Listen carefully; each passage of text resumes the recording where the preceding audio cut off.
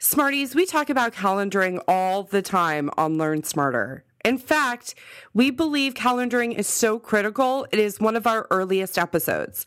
In episode 2, we talked about how to calendar. Last week, in episode 78, we talked about calendaring like a pro.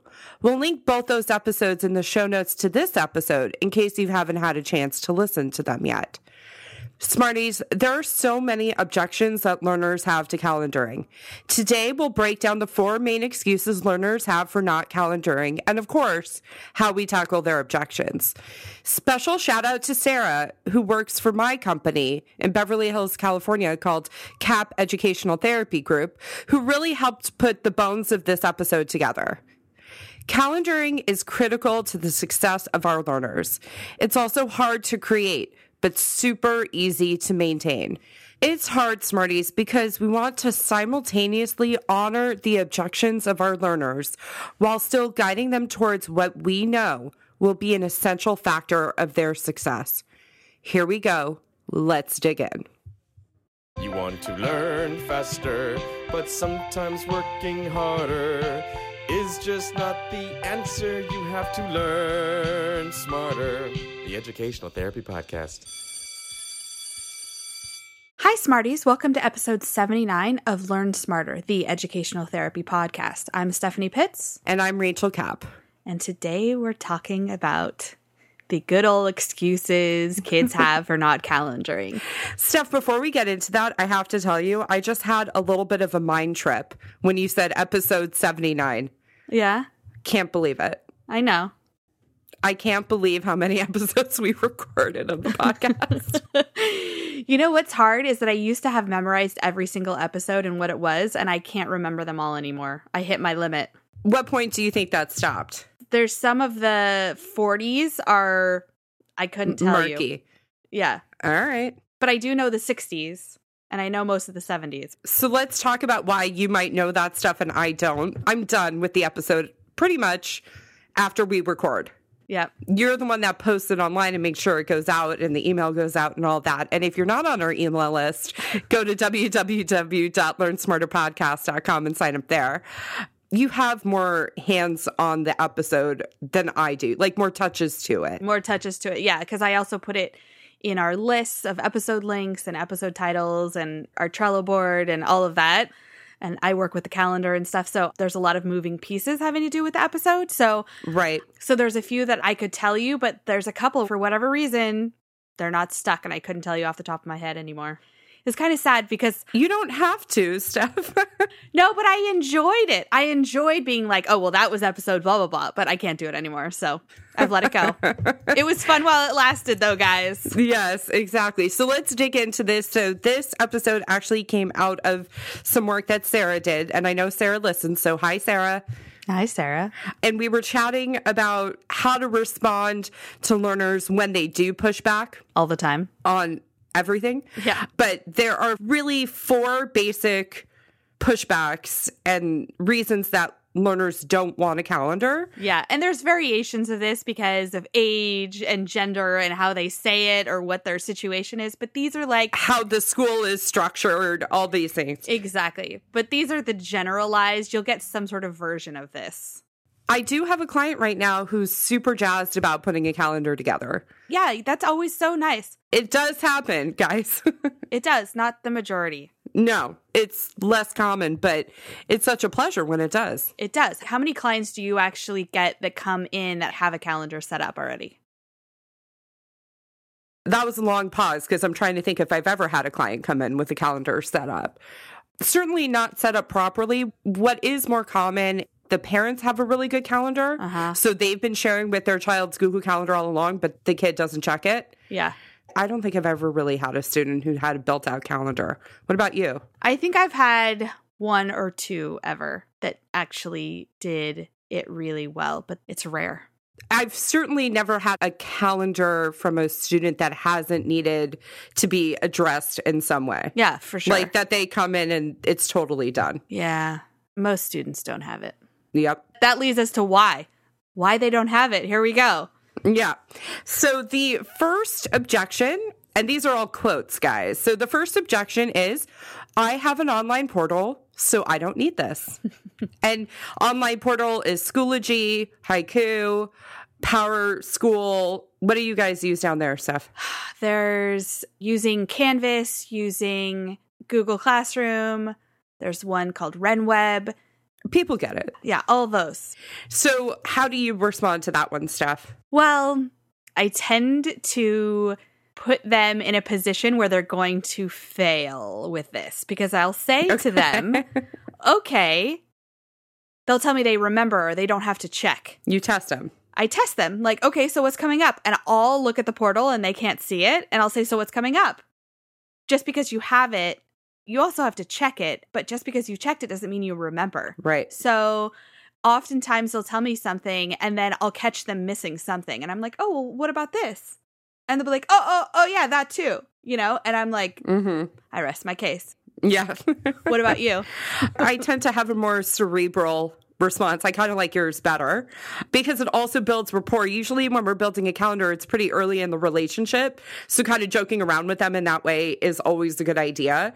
But what I say to them is what we've said on the podcast many a time, which is teachers never use the online portal the way it was intended to be used. Yeah. Some will never update it. Some will update it late at night, so you can't depend on it for the homework. The most effective way of knowing what you have to do is to create your own system and write it down for yourself. You have to, first of all, assume the portal is going to be wrong and then use the portal as backup only. Yeah, because it can change at any point. Always. And I always ask them, when was the last time you checked? At what time? Because they'll be like, I checked it today. But if you checked it at 7 a.m., it's a lot different than 4 p.m. Which is one of the reasons we hate the portal. Oh, I hate the portal. The portal also does not take into account all the personal things that our kids have going on. Activities, free time, social things all need to be included on the calendar. We dig into all that in episode 2. The online portal is not a time management tool. No, it's a backup. It's a backup. Yeah, exactly. All right, Steph, what's number 2? Number 2 is, this isn't how everyone else in my class does it. And I feel different doing it this way. I don't want to do it this way. And I get where they're coming from. But at the same time, most of them don't even realize that this is going on behind the scenes for their peers. They're not necessarily doing it the way that they see. Just because you see something doesn't mean that that's actually what's going on. So I was talking to a kid last night about binders and how much he likes using the one binder, and he's going to tell all of his friends to do it that way. So, you know, if you can teach them to be a trendsetter in that regard, and their friends might catch on and want to do it too, keep in mind, a teenager, everything you do feels different. It's true. One of the things that I'll talk to my clients about is that particularly in middle school and high school, you're very much the center of your own universe. And what I mean by that, and this is something that if I'm upset or I've told myself a story in my head about what other people are thinking, and then you, for example, will remind me, Rach, being the center of your own universe, or Adam will remind me, which is basically a way of saying nobody's thinking about you the way you're thinking about you. Yeah. And so when I hear this objection, one of the things I'll say is, well, how much time do you spend thinking about how they're doing it? And usually it's never. Yeah. Like they spend zero amount of time. It's so true. And I said, well, that's the exact same amount of time that they're spending thinking about you. What will happen, just like happened with your kid with the binder, is that the family adjusts.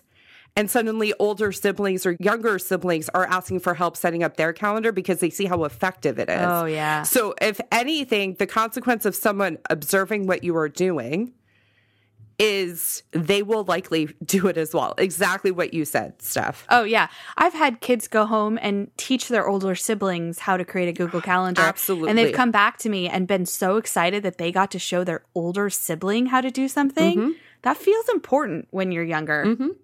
I have a couple of cousins in college right now, and definitely one or two of them, I don't know how they got through high school without having figured out their systems. And certainly with me involved in their life, it's a little wild. I've totally sent family members the How to Calendar episode. Yeah, for sure. I was hanging out with one of my cousins and we were driving and I'm like, we're going to listen to the podcast right now. I remember when you did that. And he goes, doesn't it bother you to hear your own voice? And I said, yes, it does. But I think you need to hear this and you need to hear it from me and from Steph. Yeah, totally. And I don't know if it changed anything, but I certainly know that at least the ones in college have a mechanism for planning their time in the form of a calendar. Which is great. Yep. Okay, go ahead. Number 3. The third objection is this is taking too long. Oh, boy. We agree. Like, that's how I respond. I said, yeah, it does. It does suck to set it up. The setup time is rather laborious. Yeah. But Steph, I know you show kids your calendar, right?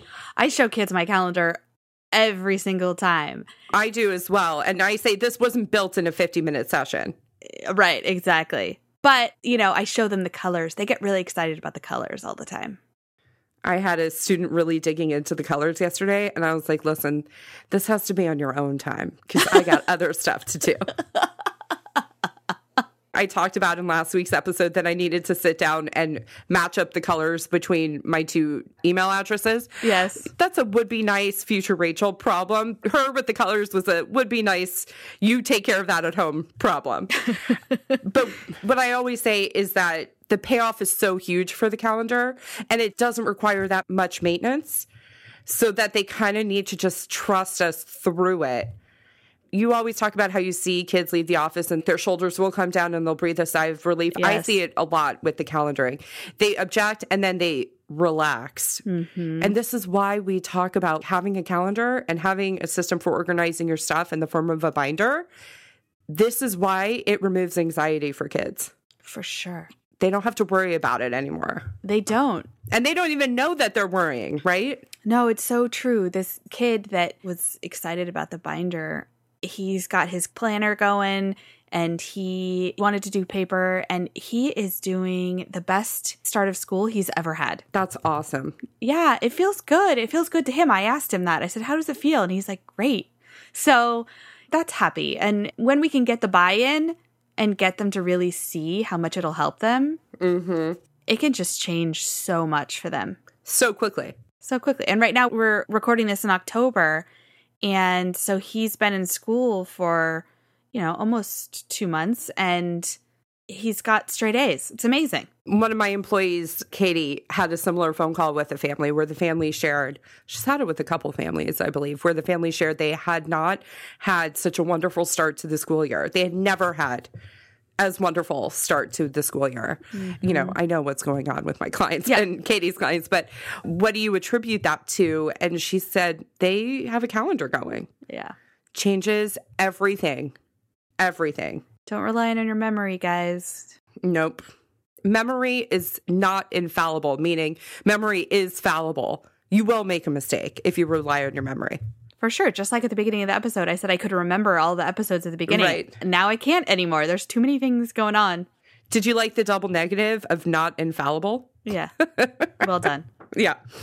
All right. That's how you know we're relaxed in the podcast now, guys, because we're totally having that conversation while recording.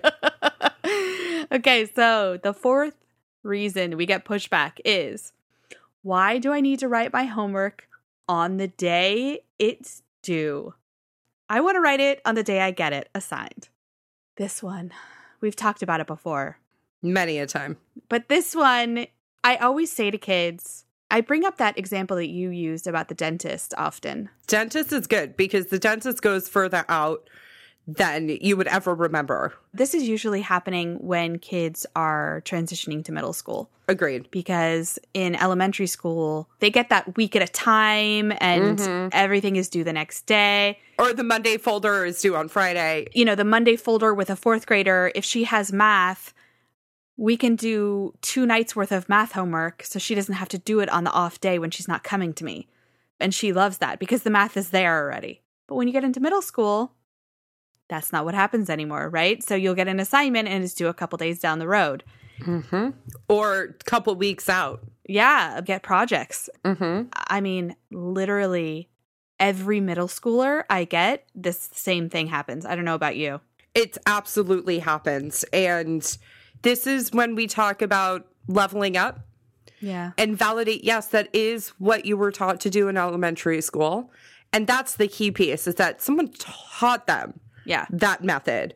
And now they need to trust in the next method, which is putting things on the day that they're due. Yeah. We want to teach our kids to be forward planners. Right, exactly. And that doesn't mean that, I have a lot of kids where I'll say, let's work on it in the homework space. I'll say, work on this because it's due whatever day. Mm-hmm.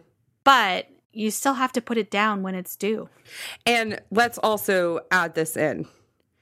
Even if the assignment is complete and you have it in your hands completed, the assignment is not completed until it is in the teacher's hands. Yep. I have students repeat this because they'll be like, I already completed it. And then, And I go, it's not done until it's in the teacher's hands, and kind of like tease me about it. But how often do we get the call from family stuff where kids do the homework but don't turn it in? All the time. It's super common. We've talked about building in security systems and building in extra things to ensure that certain things happen, and this is one of them. Yeah. We're being overly cautious, but still, it's still due that day. You still need to hand it in, and you need to know that other people are going to be working on it around that time as well. Right, it's true. All right, Smarties. For those of you out there who are ed therapists, did we miss anything? We think these are pretty common objections. We'd love to chat more with you about this in our Facebook group. So if you're not there yet, go to the Smarties of the Learn Smarter podcast Facebook group, ask to join. There's a few questions you have to ask. The link to do that is also in the show notes to this episode. Steph, anything? Nope. Have a great week, Smarties. Have a great week.